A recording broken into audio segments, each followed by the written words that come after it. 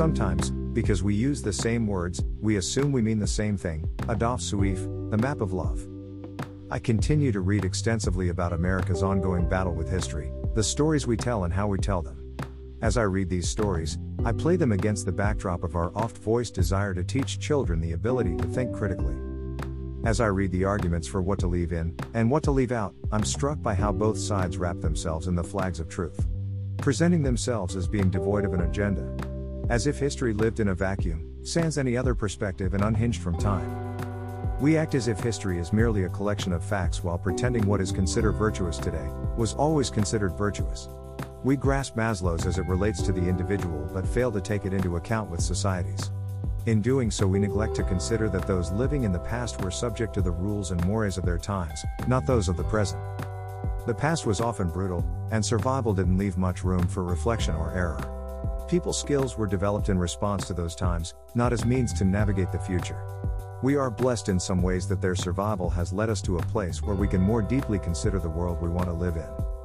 Obviously, when you are discussing past events like the Holocaust and slavery, you are discussing events and institutions rooted in evil, and as such are indefensible. But the roots and causes are not always as clear-cut. And oftentimes a virtue can be turned into sin with just a click. As a parent, I was forced to confront this early on. Building reliance in my children was an early goal. I drilled into them the importance of when faced with a failure, trying again. When you fall off the proverbial horse, get right back upon it.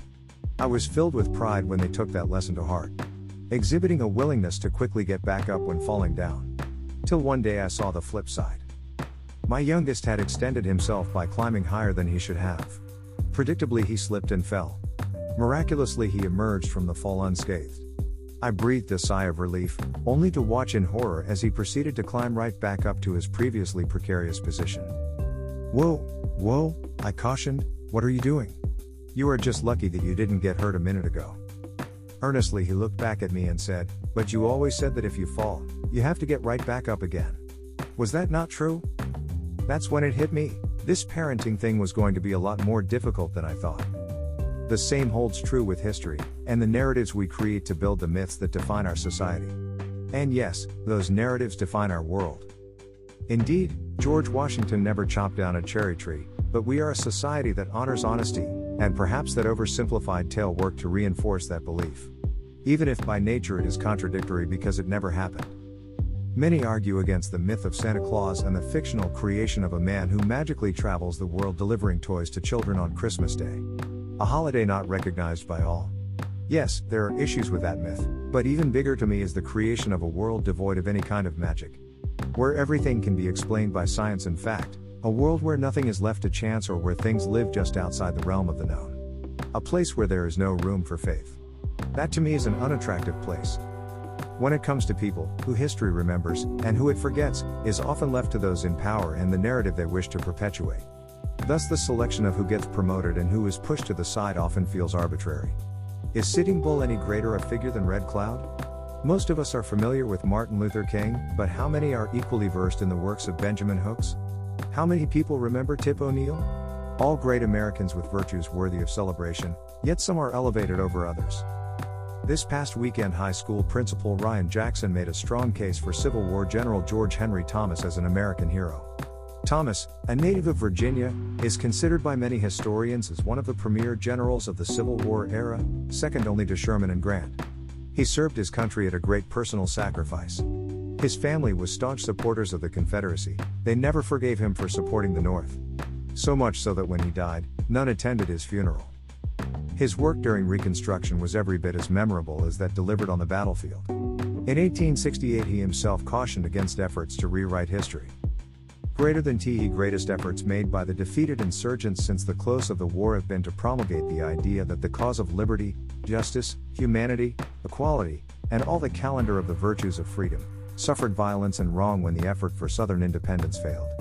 This is, of course, intended as a species of political cant, whereby the crime of treason might be covered with a counterfeit varnish of patriotism, so that the precipitators of the rebellion might go down in history hand in hand with the defenders of the government, thus wiping out with their own hands their own stains, a species of self-forgiveness amazing in its effrontery, when it is considered that life and property, justly forfeited by the laws of the country, of war and of nations, through the magnanimity of the government and people, was not exacted from them. I'd be willing to bet that a Venn diagram depicting those who are aware of both the Tulsa Massacre and the life of General George Henry Thomas would produce a very slim slice. I would argue that awareness of both is equally important to the narrative of defining who we want to be as a country. It shouldn't be an either/or situation. We should be horrified by the events of Tulsa, yet inspired that there are men like Thomas capable of seeing past the present to envision a more just future. We need to celebrate those who were able to see past their time and plant seeds for the future, whoever they may be. We can't move forward solely through the revulsion of the past. There have to be actions and people that we can all embrace and recognize as being integral towards driving us towards a better place. An honest look at history shows that those people come from all races, religions, and creeds. That's the promise of America. That's the promise we can't forget, yet we are in danger of doing so. Last one out. This month, the last hire by former MNPS Director Dr. Sean Joseph will leave the district. After 5 years of service, Dr. Karen D'Souza Gallman will take her talents elsewhere, reportedly with the Center for Education Leadership. During her tenure with MNPS, Gallman was one of the more polarizing of Dr. Joseph's hires. Despite a lack of experience and knowledge, she was among the highest paid employees in the district. Her hands-on style of management contributed to the departure of more than one principal she oversaw. This is ironic because her area of expertise is advertised as being in leadership management, where retention should always be a primary concern. During his first year with MNPS, Dr. Joseph created a program with Trevecca University that allowed select members of his administration to secure a doctorate, with MNPS picking up half of this tuition. There was no requirement for beneficiaries to remain with the district after securing their doctorate. Gallman utilized this program to earn her title. 2 years ago, MNPS established an initiative centered around the inquiry cycle. Since Gallman was already on the payroll, and it was reportedly part of her dissertation, she was empowered to lead the work. That was then, and this is now, so barely a word is uttered about the fantastical plans these days. In all fairness, the process itself makes sense, but I'm not sure it needed the level of resources devoted. This initiative did provide Dr. Gallman ample opportunity to travel the country and present her work on the inquiry cycle to fellow educators. Good news for Dr. Gallman: having lasted 5 years, she is now vested in the state's educator retirement system. All in all, it's been a profitable foray south for the lifelong Maryland resident. I can't help but take this opportunity to reflect on what I was told about the tenure of Pedro Garcia as MNPS Director of Schools and his impact on the district. Reportedly, it took nearly a decade to get all of Garcia's hires out of the district. In the case of Joseph, it's only taken 3 years. Draw whatever conclusion you like. Comments. Sometimes I get comments that warrant being brought forth into the main post.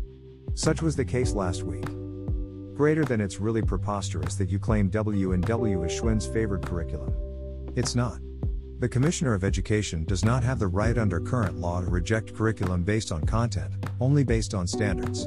And if a school has a plan to address shortcomings in the standards with a certain curriculum, the Commissioner approves the waiver, just as it's been done by past commissioners. W&W is the favored curriculum for many school systems in the state who applied for waivers to use it in K-2. Some did so over financial concerns. Some just did it. But that's the decision of the local boards of education to make, as they are responsible for determining what's appropriate for their kids.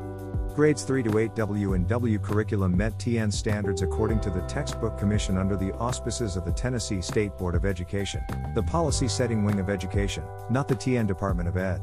You really need to understand civics before blasting someone for not doing their job to enforce a law that was passed in the summer while school was not in session. Greater than your suggestion that a central authority should regulate this amounts to the kind of liberalism you rail against. You want a stronger state government and a weaker local government? How about a stronger federal government and a weaker state government? Local control of local matters is a conservative principle. Odd you're advocating for a weaker local government and a stronger state authority. I oppose CRT, but I think our local school boards elected by we, the people, should make the determination about what's appropriate for the kids, not an unelected state appointee. Apparently, this is the first post that the author has read. To set the record straight, I'm a staunch supporter of local control. That's why I've devoted as much time to the curriculum adoption process as I have. The way the process was manipulated for ALA materials might have given the appearance of being in the hands of local districts, but much of that power was taken away by the actions of the TNO. If I tell you to choose a soda, and I limit the options to Coke and Pepsi, odds are you are choosing cola despite your desire to have a lemon lime soda. Let's be clear, there were 32 LEAs that applied for a waiver to Wit and Wisdom. Roughly 20% of the LEAs in the state.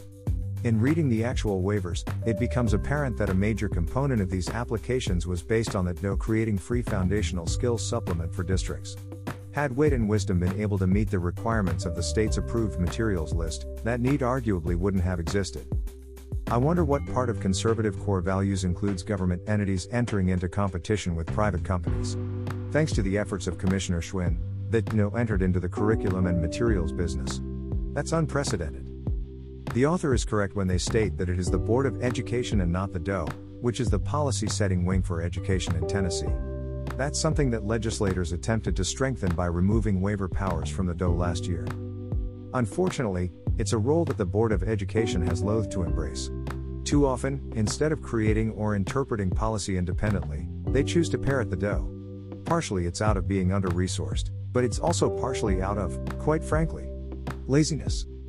Furthermore, it's worth pointing out that their Director of Legislative and External Affairs Nathan James has a history of cozy relations with the state's nonprofits asserting undue influence on Tennessee's education policy. When he's not deferring to the DOE, he's deferring to them. The board's executive director, Sarah Morrison, is well liked and respected, but behind the scenes, legislators have expressed a desire for a more independent state board of education. If you are looking for an example of the board deferring to others, look no further than Commissioner Schwinn's recent inclusion of mental health testing as a requirement for the state's required universal screener. Nowhere in legislation, nor board policy is that requirement laid out, yet the state is awarding a potential $12 million sole-sourced contract based on its inclusion. Tell me again who needs a civics lesson and who's writing policy? Quick hits. Buckle up, this week's MNPS school board meeting promises to be a doozy. On the agenda is the reapplication by 2 Nashville charter schools. The one for Nashville Classical should prove interesting. Board member Abigail Tyler has already voiced her opinion. Greater than the agenda for our Tuesday meeting was just updated to include the information from the charter review team about Nashville Classical's application. The review team clearly states that none of the concerns from their original application have changed. However, they changed their rating because the team acknowledges that NCCS2 reported that they engaged with a variety of stakeholders to address the enrollment concerns and provided letters of support from stakeholders including council members, business leaders, and nonprofit leaders to support their new location. Greater than several things are immediately clear. All of the original concerns from the review team still exist. Nowhere in the amended application could NCCS2 convince the team those concerns aren't valid. But because of letters from powerful people, the review team decided to change its rating. Additionally, and tellingly, nowhere in their engagement of a variety of stakeholders do they show any interest from the actual families who live in District 9. Greater than why is Nashville Classical so insistent on opening a location in an area of town that cannot support it and whose families have not asked for it? Who is Nashville Classical really trying to help? Greater than if they want to help families who are economically disadvantaged / at risk, then opening in the district with the lowest economically disadvantaged percentage of students in all of MNPS should not be the location they choose. If they want to help families who are unhappy with the performance of their zoned elementary school, then District 9 should not be the location they choose. Additionally, District 9 serves the second smallest number of students in MNPS. None of our elementary schools are at capacity, and CCS2 would not alleviate overcrowding issues because there aren't any. The reimagined plan that moves 5th grade to elementary addresses any potential overcrowding issues in the future, so NCCS2 wouldn't help with future overcrowding issues, either. Greater than I'm struggling to see how District 9 will benefit from adding a charter school when it doesn't have the need or interest from families. Nashville Classical is one of the city's more successful and politically connected charter schools, so they'll bring some muscle to the table. The school has indicated a desire to recruit out of the West Nashville area, one that is home to arguably some of the district's most successful schools, so the argument against necessity is a valid one. This will definitely bear watching.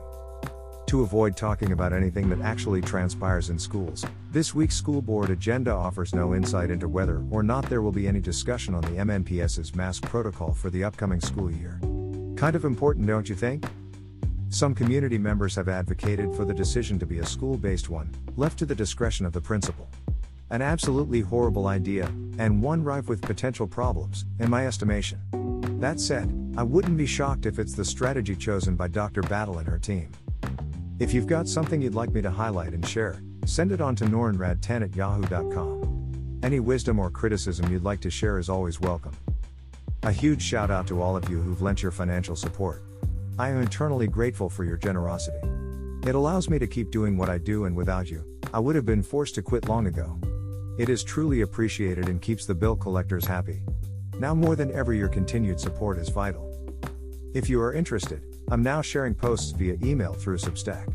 This is a new foray for me and an effort to increase coverage. I'll be offering free and paid subscriptions. Paid subscriptions will receive additional materials as they become available. We'll see how it goes. If you wish to join the rank of donors, you can still head over to Patreon and help a brother out. Or you can hit up my Venmo account, which is Thomas Weber 10. I don't need much, even $5 would help, but if you think what I do has value, a little help is always greatly appreciated, especially this time of year when my contracted work is a little slow. Not begging, just saying.